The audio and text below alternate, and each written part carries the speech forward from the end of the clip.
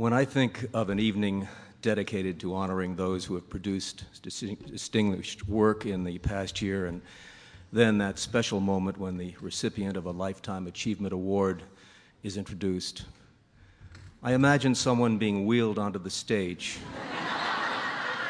with a blanket over his legs, his claw-like hands covered with liver spots, his eyes watery and appearing to be dissolving in their sockets. With trembling fingers, he adjusts his glasses, removes a piece of paper from his pocket, unfolds it, and when he finally begins to read his speech, his voice is so inaudibly soft that someone has to lower the microphone closer to his mouth. We observe him with discomfort and dismay and worry that something dreadful might happen, that he may have a stroke or a seizure, or be somehow unable to complete his speech. Or worse yet, the speech will go on and on and on in a long, pointless, florid manner until the orchestra begins to play.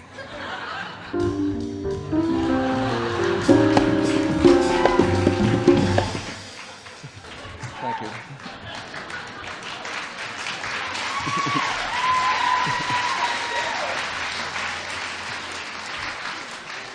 So, by the time you receive this award, you should have your affairs in order. And I want all of you to know that I have consulted an attorney and I've made all the appropriate arrangements. Because what does a Lifetime Achievement Award suggest about your future?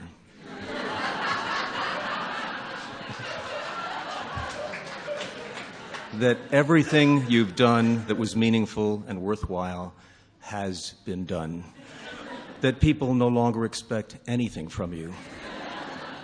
That you're no longer the go-to guy, but you're washed up, a has-been, that the curtain has come down, and the man with the mustache and the overalls and the stump of an unlit cigar is pushing a broom across the stage. It's over. If I wanted to get a job in radio now, would I enter the office of the station manager clutching my Lifetime Achievement Award?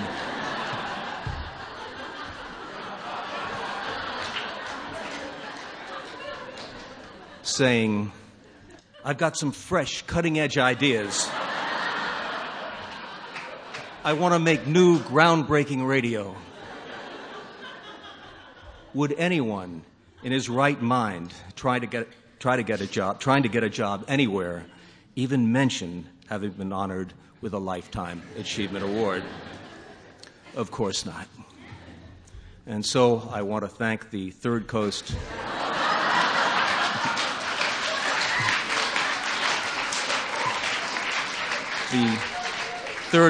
International Audio Festival panel for effectively ending my career.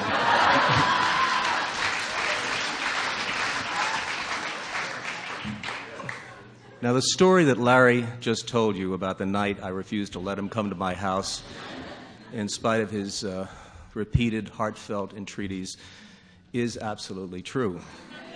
I only wish I could have invited my dear friend over to visit. However, as Larry explained, it was necessary for me to keep him on the phone because I was surreptitiously recording him at a moment of heightened passion in his life, gathering material without his knowledge for a future radio program of mine. And it's just another illustration of the sacrifices that I, as an artist, have to endure to pursue my work.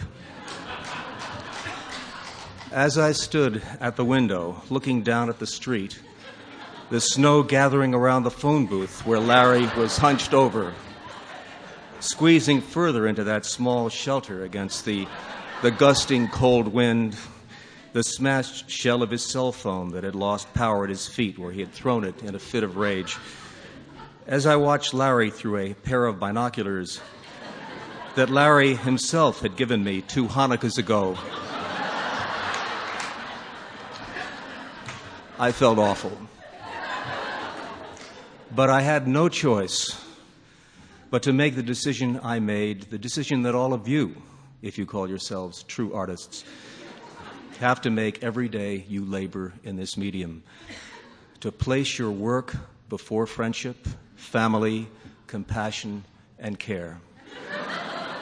To set aside all personal priorities in order to service the creative process. Yes, when Larry was pouring out his soul to the last person on earth he thought gave a damn about whether he lived or died, I was making sure the limiter wasn't turned up too high so that his voice wouldn't appear squashed. I was holding the mouthpiece away from my lips so that the sound of my breathing would not become an unwanted element in the mix. And I was relentlessly steering the conversation back to what I considered the most fruitful material. Larry, I know this might be painful, but tell me, what was so wonderful about her that you feel so terrible now? Can you think of the most tender and intimate moment you shared with her that you'll never experience again with another woman, that is emblematic of the love that is lost to you forever? And when you were in the cab together returning from the concert and you moved toward her and she stiffened slightly and turned away and rolled down the window and vomited into the street, why do you think she did that? And yet, it was Larry who, in fact, nominated me for this award with his big, beautiful, forgiving heart. And to realize that one of my radio heroes, Larry Josephson, whose morning show on WBAI in New York City had provided the soundtrack for my breakfasts for years, would make this effort on my behalf is remarkable. And I am truly thankful, Larry. Thank you.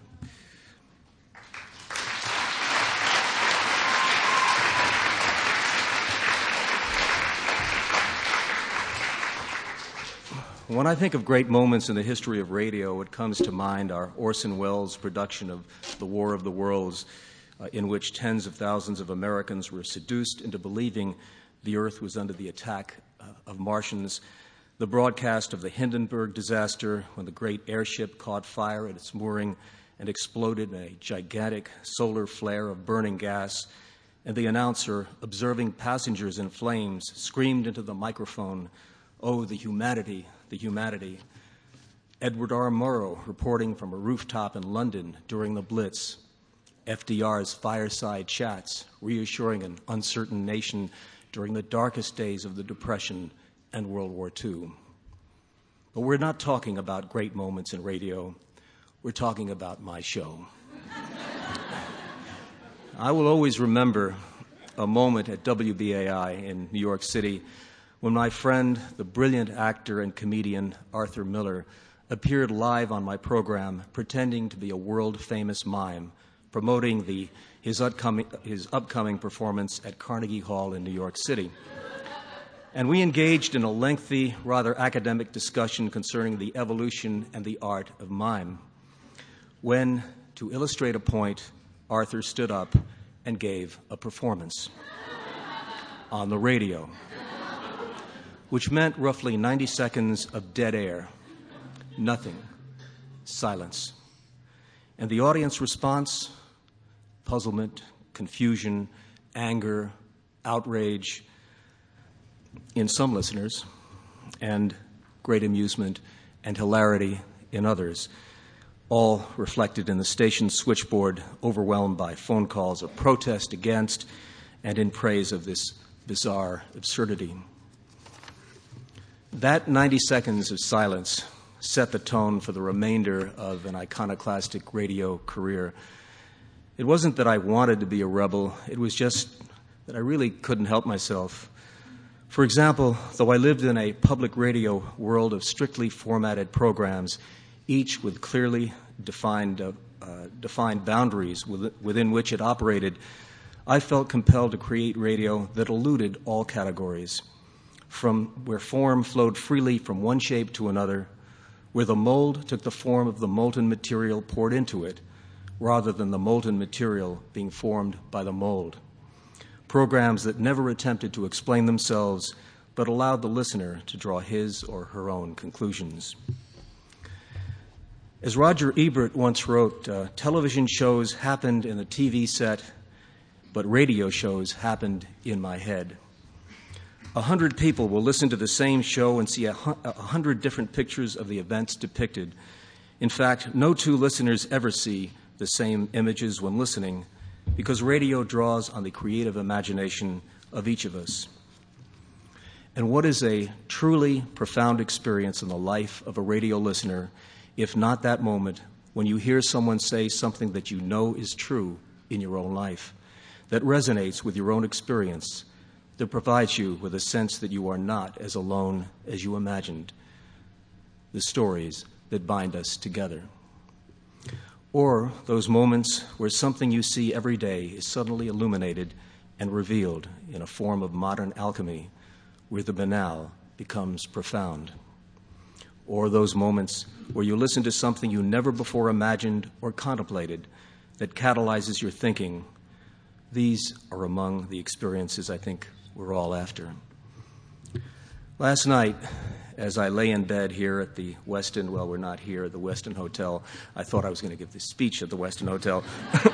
There at the Westin Hotel, thinking about this speech, I felt I needed something to guide me, some form of inspiration. And I opened the night table drawer and found there what I was looking for, a Gideon Bible. And I began to read the Old Testament, because what is religious scripture but a way to come to grips with the imponderables of life?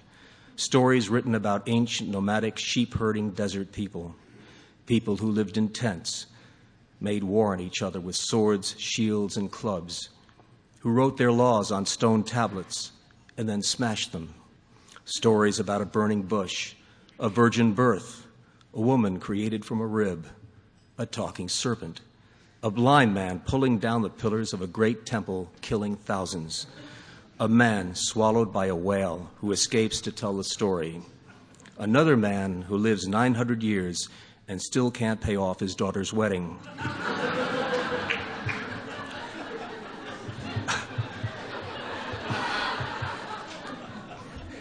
I returned the Bible to the drawer and lay back in bed. The need to tell and listen to stories is a fundamental part of human existence. Stories told around a campfire, stories told along a journey, stories told privately, stories that comfort, nourish, amuse, provoke, teach, frighten, inspire, stories performed on the radio. In my career, I was fortunate and privileged to work with some great improvisational actors. I want to name them now, even though they're not here, but they did such great work. I can't do a speech like this without mentioning their names. Tim Jerome, Larry Block, Ryan Catrona, Barbara Summers, Mark Hammer, Laura Esterman, David Cross, Grace Zabriskie, Lester Nafsker, Annalee Jeffries, Harvey Purr, Debbie Mae West, and Arthur Miller, who gave inspired and hilarious performances as Dr. Oscar Baldwell, a slightly off-center resident academic. Arthur, with whom I collaborated on creating many stories for radio, and who also brilliantly directed the mixes of all our highly produced and sometimes award-winning programs created for NPR Playhouse. Arthur, wherever you are, please stand up and take a bow. The great Arthur Miller. There he is.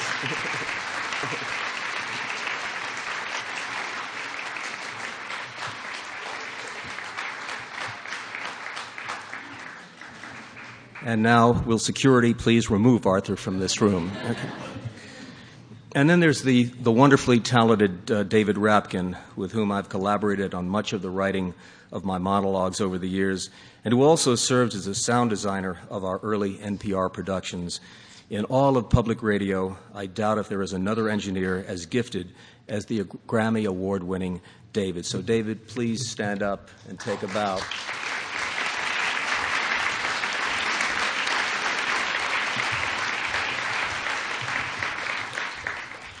When I think of where I came from, born in a family that barely escaped the Holocaust, my childhood spent in a house where my father was dying and passed away when I was 5, and then growing up with a learning disorder and living so many years in what a psychiatrist once called a fugue state, and graduating at the bottom of my class of 500 in high school, it's just astonishing that later, in my mid-30s, I found refuge and sanctuary and fulfillment in radio. I remember being struck by the phrase, "Blasphemy is a prayer in reverse." Because the truth is that, as profane as my programs may have seemed to some, I have always been searching for the sacred. Thank you, Third Coast, for the recognition and the honor of this award.